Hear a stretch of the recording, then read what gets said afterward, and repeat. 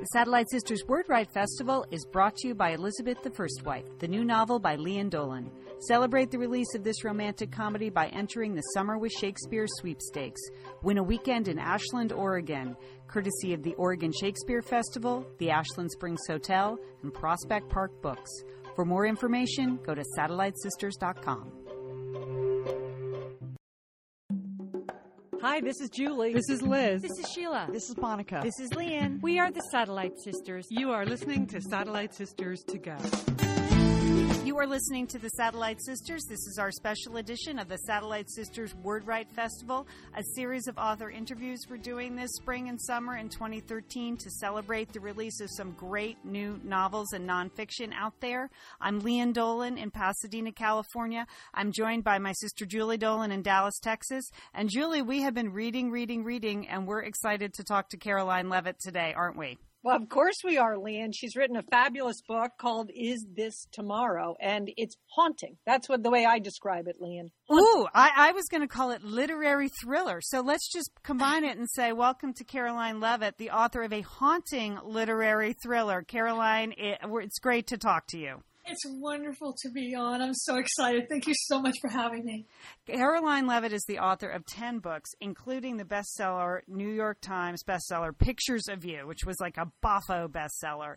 And she's also a book critic for the Boston Globe and People magazine. And she teaches writing online at UCLA and Stanford University. And Caroline, you've had a lot of books out now. Does it ever get any different releasing a book? Are you nervous? Are you excited? Are you just sort of over the whole process of releasing a new book? How do you feel on number 10? Well, actually, I have a very bizarre publishing history, which will explain why I feel so terrific. Outside of my first novel, my next 7 novels were all failures. They barely sold. I got a few reviews, which were great reviews, but I made no money, and nobody knew who I was. Pictures of You was originally contracted to a different publisher, and when I gave it to the publisher, they called me up and my editor said, you know what, we can't publish this. It's just not special enough for us. And I said, what do you mean it's not special? What can I do? I can make it more special. And she said, no, we don't think you can. And I said, well, do you want to see another book of mine? And she said, no, we don't think that book will be special either. So I thought my career is over. This is my 9th novel, and who's going to want to take me when I've made no money for anybody? Nobody knows who I am. So I called all my friends frantically and sobbing, and one of them said, you know, I have this editor at Algonquin who's really great, and she might like it. So why don't you send it over, and we'll see what they can do. So I sent it over, and she really liked it. And 3 weeks later, she and Algonquin bought the book, and I call them Gods and Goddesses because they took that little non-special book and they turned it into a New York Times bestseller. It was a USA Today bestseller. It was on all these best of lists. All of it, like every list. Magazine, you name it. It was on the best of list. It was incredible. So I've actually sold my next 2 books to them, and it's still this feeling of being a success. It's so new to me, even though I've been writing forever, that I've started calling myself the poster girl for second chances, because I figure if I can have a career after all these failed books, anybody can. Anybody can do it. You know, it's a surprising story, but did you feel like your writing was like markedly better? Or I'm sure you feel like all 9, 10 books were really good books. No, I did. I don't think I can. I've had 5 different publishers because a lot of them went out of business, not through my fault. And I can honestly say it's the publisher had so much to do with it. I watched them. They're geniuses at marketing. They're wonderful to their writers. Everybody loves them. They made the book happen. They make careers. Well, that is fantastic. The new book is called Is This Tomorrow? And it's a child disappearance story, but it's set in the 1950s in a Boston suburb. One of the main characters is a divorced mother named Ava, and she's not really accepted by her neighborhood there. And her son becomes best friends with the boy that disappears. And so the book takes us through a couple of decades after the disappearance. And I'm exhausted because I stayed up last night to read it, and then I woke up early this morning to finish it because it is like a page turner. And it must be so exciting to have this book come out. And the whole time I'm reading it, I'm thinking, wow, this must be inspired by a real story. And then I read the author's note, and my jaw drops on the floor because it is incredibly inspired by a real story that's even more bizarre than the great book you wrote. Yeah, it is. It is actually the true story. I'm still haunted by it. I've tried to write about it, and I just couldn't. I grew up in the 60s on the same block that Ava Lark grows up on, and my family was ostracized because we were the only Jewish family there. But there was one family that had it worse off than we did. And again, it was a divorced single mother of 2 kids, and she had a lot of boyfriends, and none of our kids were supposed to go over to the house because the house was supposedly dirty. There were all these men coming in and out. But the woman's daughter was one of my best friends, and we hung out all the time. And one day this girl said she was babysitting for this very wealthy dentist in another town over, and she said, this dentist is moving away to California, and when he goes, he's going to adopt me, and he's going to take me with him. And I said, oh, come on, you have a family. You can't be adopted out of your own family. And she said, yes, I can. And sure enough, a few weeks later, she left with this dentist's family, with adoption proceedings starting, and I never heard from her again. And a month after that, her mother and her younger brother, they just left the house. They just abandoned the house, and they vanished too. And I was just haunted by it. I've tried to find her or anything about her for years and years and years, and I never could. I guess in a way, I hope maybe she'll read the book and she'll, get in touch with me. And if she's hearing this now, please do. She was my best friend. She was just wonderful, and she just vanished into a whole other life. That is the most bizarre actual story I have ever heard. That the mother gave away her own teenage daughter to be adopted out. You said you've been working on trying to bring this into novel form for years.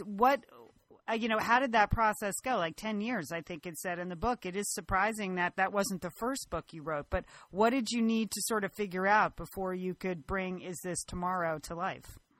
I think I had to be a little more detached from it because I still don't know how that particular real life mystery ended. So it was sort of hard to write about it. So I needed to fictionalize something else. And that was partly why I put it back in the 50s because I needed distance from it. I mean, I still might write that other story someday. I just haven't figured out how to do it. Caroline, I mean, she's in the 50s. She's 1950s is the time frame, and she's ostracized. Do you think, in 2013, if Ava was in, your same neighborhood, do you think she would still be, people would have so much suspicion around a divorced woman? No, Waltham now is really hip. It's changed so much. It's a really desirable place to live now because it's so close to Boston and it's Brandeis University. And in fact, I went recently back to my old neighborhood, and there's millions of divorced people. There's gay people. There's a lesbian couple with their kids. It's a lot different. When I lived there in the 60s, it was not. It was very working class, and only 10% of my high school went on to college, and the rest went to work in the factories. So it was a totally different environment. Was it hard to put your head back in the 50s? I mean, you have some fantastic, wonderful historical details that really do bring a 1950s suburban neighborhood to life. Even little things like, the good humor flavors and stuff like that really stuck with me as a reader. But was it hard to get into the head of, a divorcee from the 50s who got married when she was 19? And there's a fun line in the book where she's like, oh, I thought that was it. I had made it. I was a wife at 19, It's just so shocking now when you read that. I'm sorry to say that exact line was what I said during my first marriage. Okay. I got married. Yeah. That's where that came from. No, it was actually a blast to go back. I did a whole lot of research, and I did a lot of research on Facebook where I would just put out the word, did anybody, was anybody around in the 50s that has stories that might want to talk to me? And I got tons of responses, and the people were great. I found this one guy he was one of the first male nurses in the late 50s, and he told me the story about how doctors used to always smoke, even when they were examining their patients, and they would encourage their patients in the hospitals to smoke too because they felt the cigarettes would relax them. Oh, that's good. That makes for a nice visit when everybody's Right. away. Yeah, the male nurse was an unusual career choice for Lewis. Yeah. What made you pick that career? Because Lewis was this guy who he would not let anybody in to nurture him. He just wouldn't let anybody in because he felt so guilt-ridden. And so I wanted him to be the one who couldn't be nurtured, but who could nurture others. And he had that ability to be a great nurse's aide because he would just sit and listen to people, and people felt a connection to him, even though he wasn't really able to let anybody inside. You know, the story ends kind of surprisingly, in a good way. You know, that's the thriller piece of it. When you're writing, do you know the ending? Did you know the ending? Are you an outliner, or are you just one of those, I've done the research, now I'm just going to sit down on page 1 and start writing? No, if I had to sit down and just start writing without any outline, I would probably have to shoot myself. I can't do that. No, I always know the beginning and I always know the end.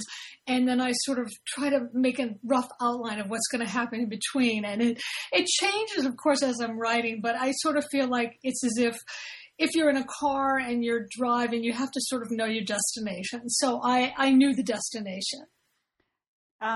You know, I wanted to ask a little bit more about your process because I am your Facebook friend and I follow you on Twitter, Caroline, and you appear to write more than any human being on the planet. And not only that, but you appear to write, like, you have a fantastic blog called Leavittville where you interview authors and review their books. And I saw this year that you were like a finalist in the Sundance Writers Lab for screenwriting, and you have like 22 novels in progress at any time. I sit and I'm procrastinating by following your Twitter feed, and I'm wondering what's wrong with me. I mean, is it my imagination, or are you writing all the time? No, it's actually something that's wrong with me. I'm totally obsessive compulsive. I have this feeling that I have this feeling that I don't have a lot of time, so that anything that I really want to do, I have to do right away, and I have to keep projects going. And I'm not quite sure where that came from. It might have been right after I had my son. I was really critically ill for a year, and nobody thought I would survive, and I did. And after that, I started thinking, well, what is it that I want to do? And the answer was, well, everything. I want to write books. Why don't I try to write scripts? And why don't I do a blog? And so I'm like the Energizer bunny. I don't really sleep that much. It doesn't sound like it. How much do you write? I mean, like, what's a typical day for you, Caroline? I get up at 6:45 to talk to my son before he goes off to school, and to talk to my husband. And then I get into my office around 9, and then I'm there all day usually until like 5 or 6, and then I take a break and we have dinner or we go out or whatever. And then when I come back, I work another 3 hours. Okay. See, now I feel bad. See, Liam, that's your problem. Yeah, that is my... You're sleeping. That's And then, you know what I do after dinner? I sit on the couch and watch Law and Order. So that's another one of my problems. I do that too. I mean, I will take off days. I mean, sometimes I'll take off whole days and go to the movies or walk around New York City or whatever. But I do tend to be sort of a workaholic, and I don't know how healthy that is, but I'm happy, so I guess it's okay. Do you work on multiple projects at a time? Like, are you writing a novel one day and the screenplay the next, or do you sort of need to finish up one before you start on the other? I am working on multiple things at the same time. I'm right now, I'm promoting Is This Tomorrow, and I'm writing this book, Cruel, Beautiful World, which it's coming out from Algonquin in another few years. And I just handed in another script to Sundance to see if I can get in this year, which I probably won't be able to, but you never know. Right. And you also teach, which you also I do teach, yeah. And that's interesting to me. You teach an online class, and when I was writing my first book, I took an online writing class, and I absolutely loved it. And you teach at UCLA and also Stanford. What do you get out of that part of your life? It's wonderful. I love to talk about writing to people, and I really like to help writers because I feel like that's a good thing to do. And I tried to teach in a real-time class, and I was terrible at it because I was awful because you have to be on all the time when you're in a real-time class. And some days I was tired, or I was in a bad mood, or I wanted to be home working, and I just wasn't working. And so I decided to try online, and it was amazing because you can log on whenever you want. So I was always in a good mood when I logged on. And for some reason, students in an online class are willing to be more intimate about what they're going to share with you because maybe it's because you don't see their faces. Right. It's just much more communicative, and it's a blast. I love it. I just love it. And a lot of the people have become my friends. And could anyone, like someone listening to this interview, they decide, wow, I want to take, writing class with Caroline Leavitt. Could anyone sign up for those classes, or is there a prerequisite? Nope, anybody can sign up. There's some high-level courses where you have to be approved by me, but that's just because I just want to make sure that, everybody's pretty much on the same level. But yeah, anybody can sign up. Anybody can sign up. Yeah, I actually liked it. I liked knowing, I found it easier as a novice, fiction writer to share my work with total strangers as opposed to like my friends and family. Oh yeah, definitely. And I also do for the schools and privately, I help writers with their manuscripts, which is also a lot of fun because it's like a puzzle. You get to look at this whole manuscript and figure out why isn't it working and how can you fix it and what's working and how can you do more of that. So that's fun too. Do you bounce your manuscripts off people? I assume you would. You seem like the type that would encourage and search out feedback. All the time. I always have about 5 different readers for any one manuscript. And it's interesting because they always have 5 dramatically different opinions. But that's okay because that makes you stop and think, well, this one feels right to me and this one, that doesn't feel so right. But it's really important to me. I show everything to everybody. Do you think that's where experience comes in, sort of knowing what advice to absorb and what advice to kind of not absorb and go, well, I'm going to trust my gut on this one. I know you're not crazy about this character action, but I'm going to stick with it anyway. Is that experience or is that something you've always had? No, I've never had it. It definitely does come from experience, but I'm always sort of really unsure, and I'm always willing to listen to what people say, and usually then we talk it out and I think about it, but I'm never sure up until the last minute. Caroline, what I liked about Is This Tomorrow are the characters are so, they're so rich. They really stick with you, as you're reading the book. But I'm wondering, as a writer, I'm not a writer, as Leanne will attest to. But is it kind of like family members? Do you like some a little? Are you closer to some of your characters than others? I mean, and how does that work in the process? Yep. In fact, the more screwed up they are, the better I like them. Really? Yeah, there are some. There are a lot that I really feel for. In fact, the only character, I love them all, but some of them I just, there was one character, Charlie, in Pictures of You, he sort of blows a lot of opportunities, and I always felt sort of annoyed with him about that, but at the same time I felt tremendous compassion for him because I always feel if you understand why somebody's doing something, then you can forgive that person a little more readily. So I do a lot of character work. But do you write like full character descriptions of them before you start pages, or you just have a really clear picture of who they are, what they like, what they might eat for breakfast before you start? Yeah, I do more, it's what I call the Rolling Stones method of character development, which is I figure out what they want, and then it's like the song, you can't always get what you want, but if you're lucky, you can get what you need.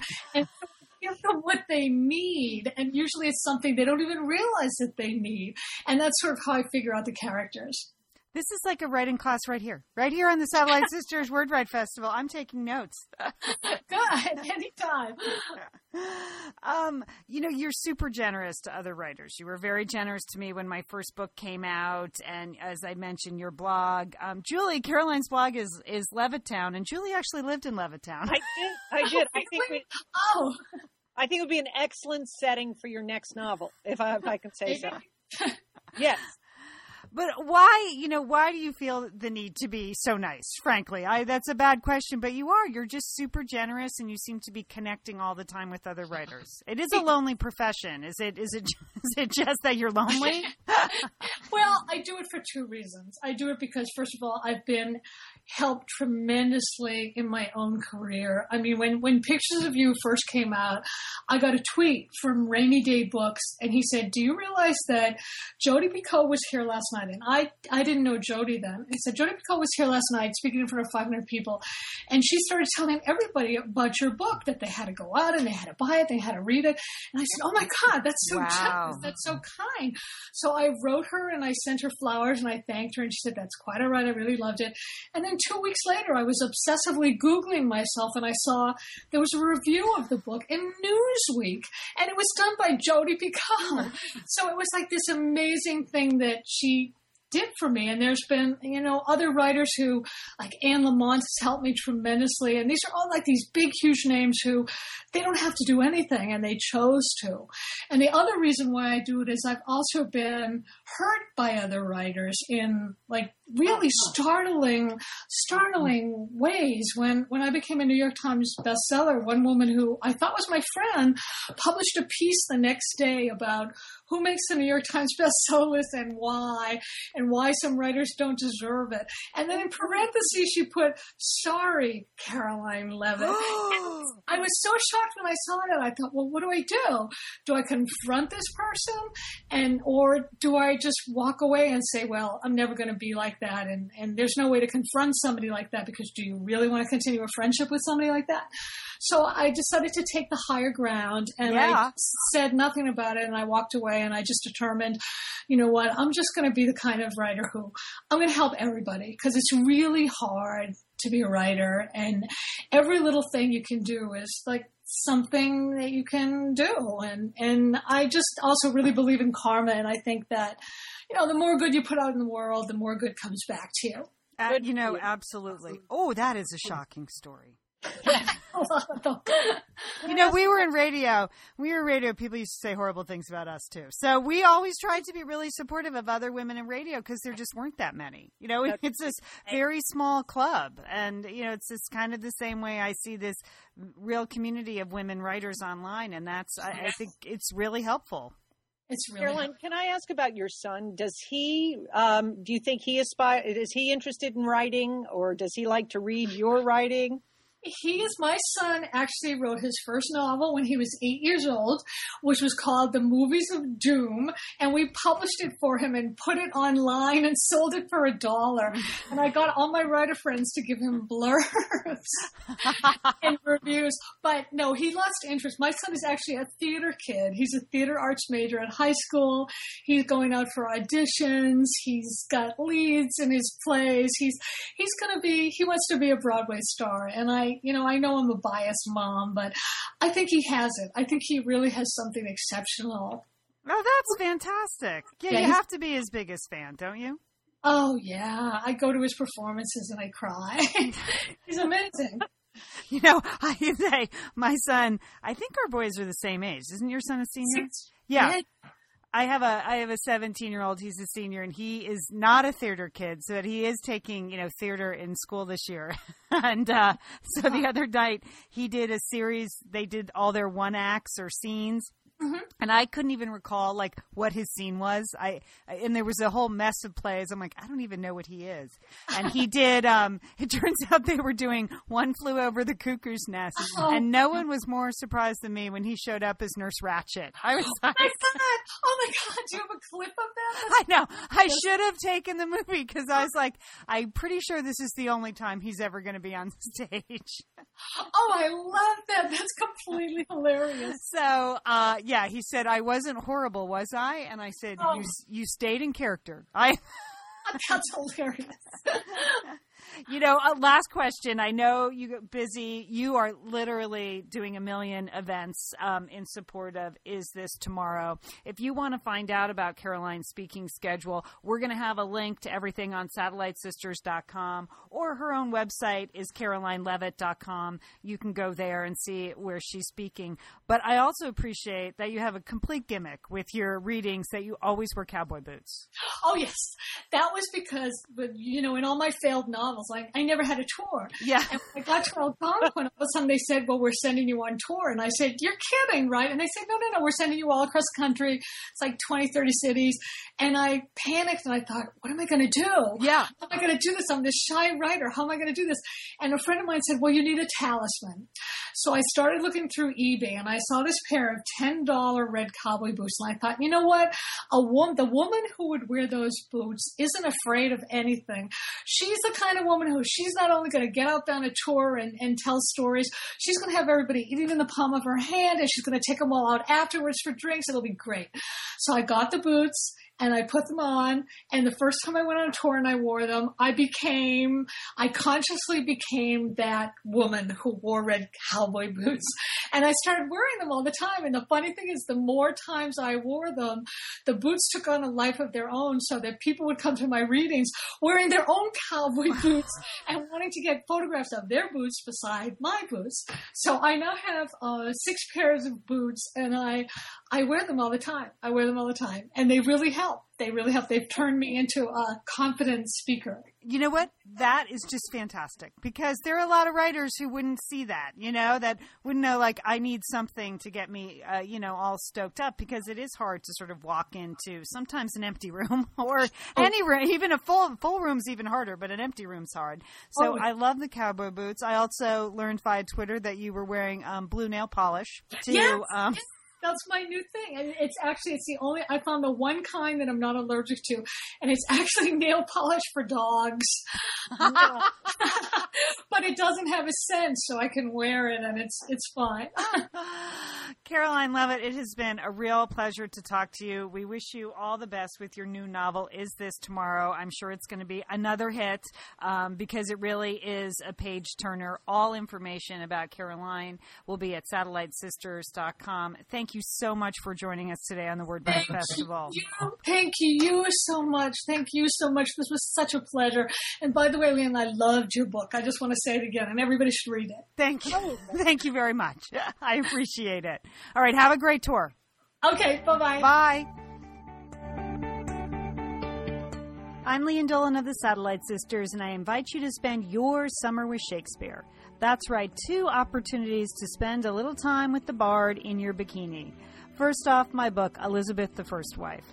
It's just out now, and it's the story of Elizabeth Lancaster, a Shakespeare professor at Pasadena City College, who gets involved again with her ex-husband, F.X. Fahey, a famous movie actor who wants to stage an avant-garde production of A Midsummer Night's Dream at the Oregon Shakespeare Festival.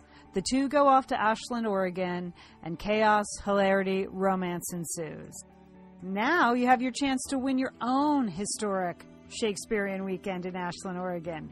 That's right. Thanks to our sponsors, the Ashland Springs Hotel, the Oregon Shakespeare Festival, and Prospect Park Books, we are giving away a fantastic prize, a weekend for 2 in Ashland, Oregon in August.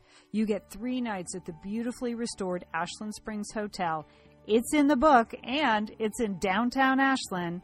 Perfect for dinner for 2 at their award-winning Lark's restaurant, and just a stone's throw from the beautiful theaters of the Oregon Shakespeare Festival, while you'll be treated to not 1 but 2 Shakespearean classics, A Midsummer Night's Dream and The Taming of the Shrew.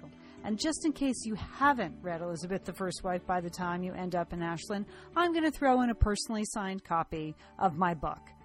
I know you're going to want to enter for your chance to experience Ashland through the eyes of Elizabeth Lancaster, but don't delay, because the contest ends June 30th, this summer, June 30th, 2013. So go straight to satellitesisters.com and look for the banner ad at the top of the homepage. You'll see it. There's a big picture of Shakespeare on it, and it says, click here to enter the Summer with Shakespeare sweepstakes. Thanks to the Ashland Springs Hotel, the Oregon Shakespeare Festival, and Prospect Park Books for making Summer with Shakespeare possible. We're back. We're the Satellite Sisters. I'm Leanne. Julie's in Dallas. literally what a delight to talk to Caroline Leavitt. She is amazing, Lian. And the thing is, her enthusiasm and her dedication and her genuine support of other writers is really remarkable. I think, writing is such a singular thing that a lot of times there's not that sense of community, or not that sense that you need to help other people who have helped you, because you've been helped along the way. And obviously Caroline has that, and she's doing it in so many different ways. I mean, but through her teaching, through her speaking, through her blog. I mean, she really obviously devotes a lot of time to supporting other writers. Yeah, somebody you definitely wish good luck for, because she's clearly worked hard. I mean, that was an incredible story of having like 7 books that just didn't sell. And because, you know what, writing a novel is hard work. Like, any giant task is hard work, but it takes a long time. It's not like, oh gosh.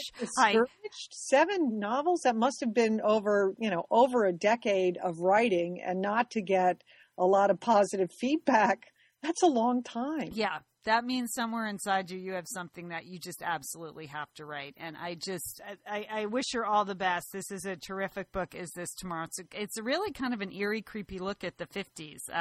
I wasn't alive during the 50s, so. I was going to say, Lian, you don't remember the 50s. I was born in the 50s. I don't remember that decade very well, but I do remember hiding under my desk in elementary school because of the air raid drills. Our aunt and uncle had a bomb shelter in New Haven, Connecticut, and we thought that was super cool that we could go underground, and they were ready to live there indefinitely when the commies bombed the United States. So, it really was one of the overarching themes of that period of time, this sort of suspicion about people who were not, sort of exactly like you, or somebody who had sort of a different background, that was really a big worry for most people. It really did threaten, I think what are adults at the time, their way of life. So, and Caroline manages to capture that. And Is This Tomorrow? There's just sort of just from page 1, there's like a sense of paranoia and mistrust. Yeah. But her characters, as we were talking about, I think that was the other thing that's really, drives you to keep reading this book, is that they're all so, they're so complex. They do stupid things. You can see it happening, and you're like, oh, don't do that. You're going to regret that. And they keep doing it. And, I know. So get back in the car. I know. So we don't want to give it any away, but that's why. So she does. It's very involving, this book. So, she does a really good job at that. And I think you should sign up for one of her courses, Lian. Not that you're not an outstanding novelist already, but how great to get more feedback from her. Wouldn't that be? Julie, that's exactly what I was thinking of. I mean, I've used an online writing class twice for both books, just to sort of create this anonymous group of people that can give you feedback, and it keeps you honest taking an online class. You have to turn stuff in. You have deadlines.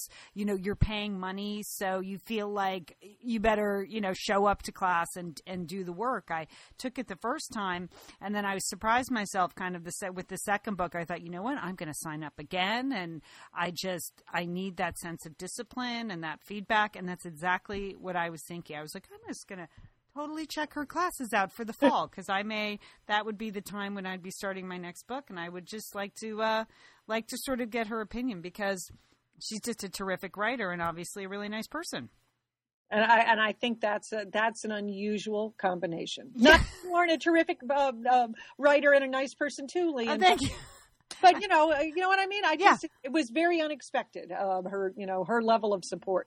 Yes. She does certainly work really, really hard. She really does. That's the other thing that comes through. Right. It's a reminder how many people say to me, where do you find the time to write? And then you hear a writer's story like that. You're like, you don't find the time. You make it.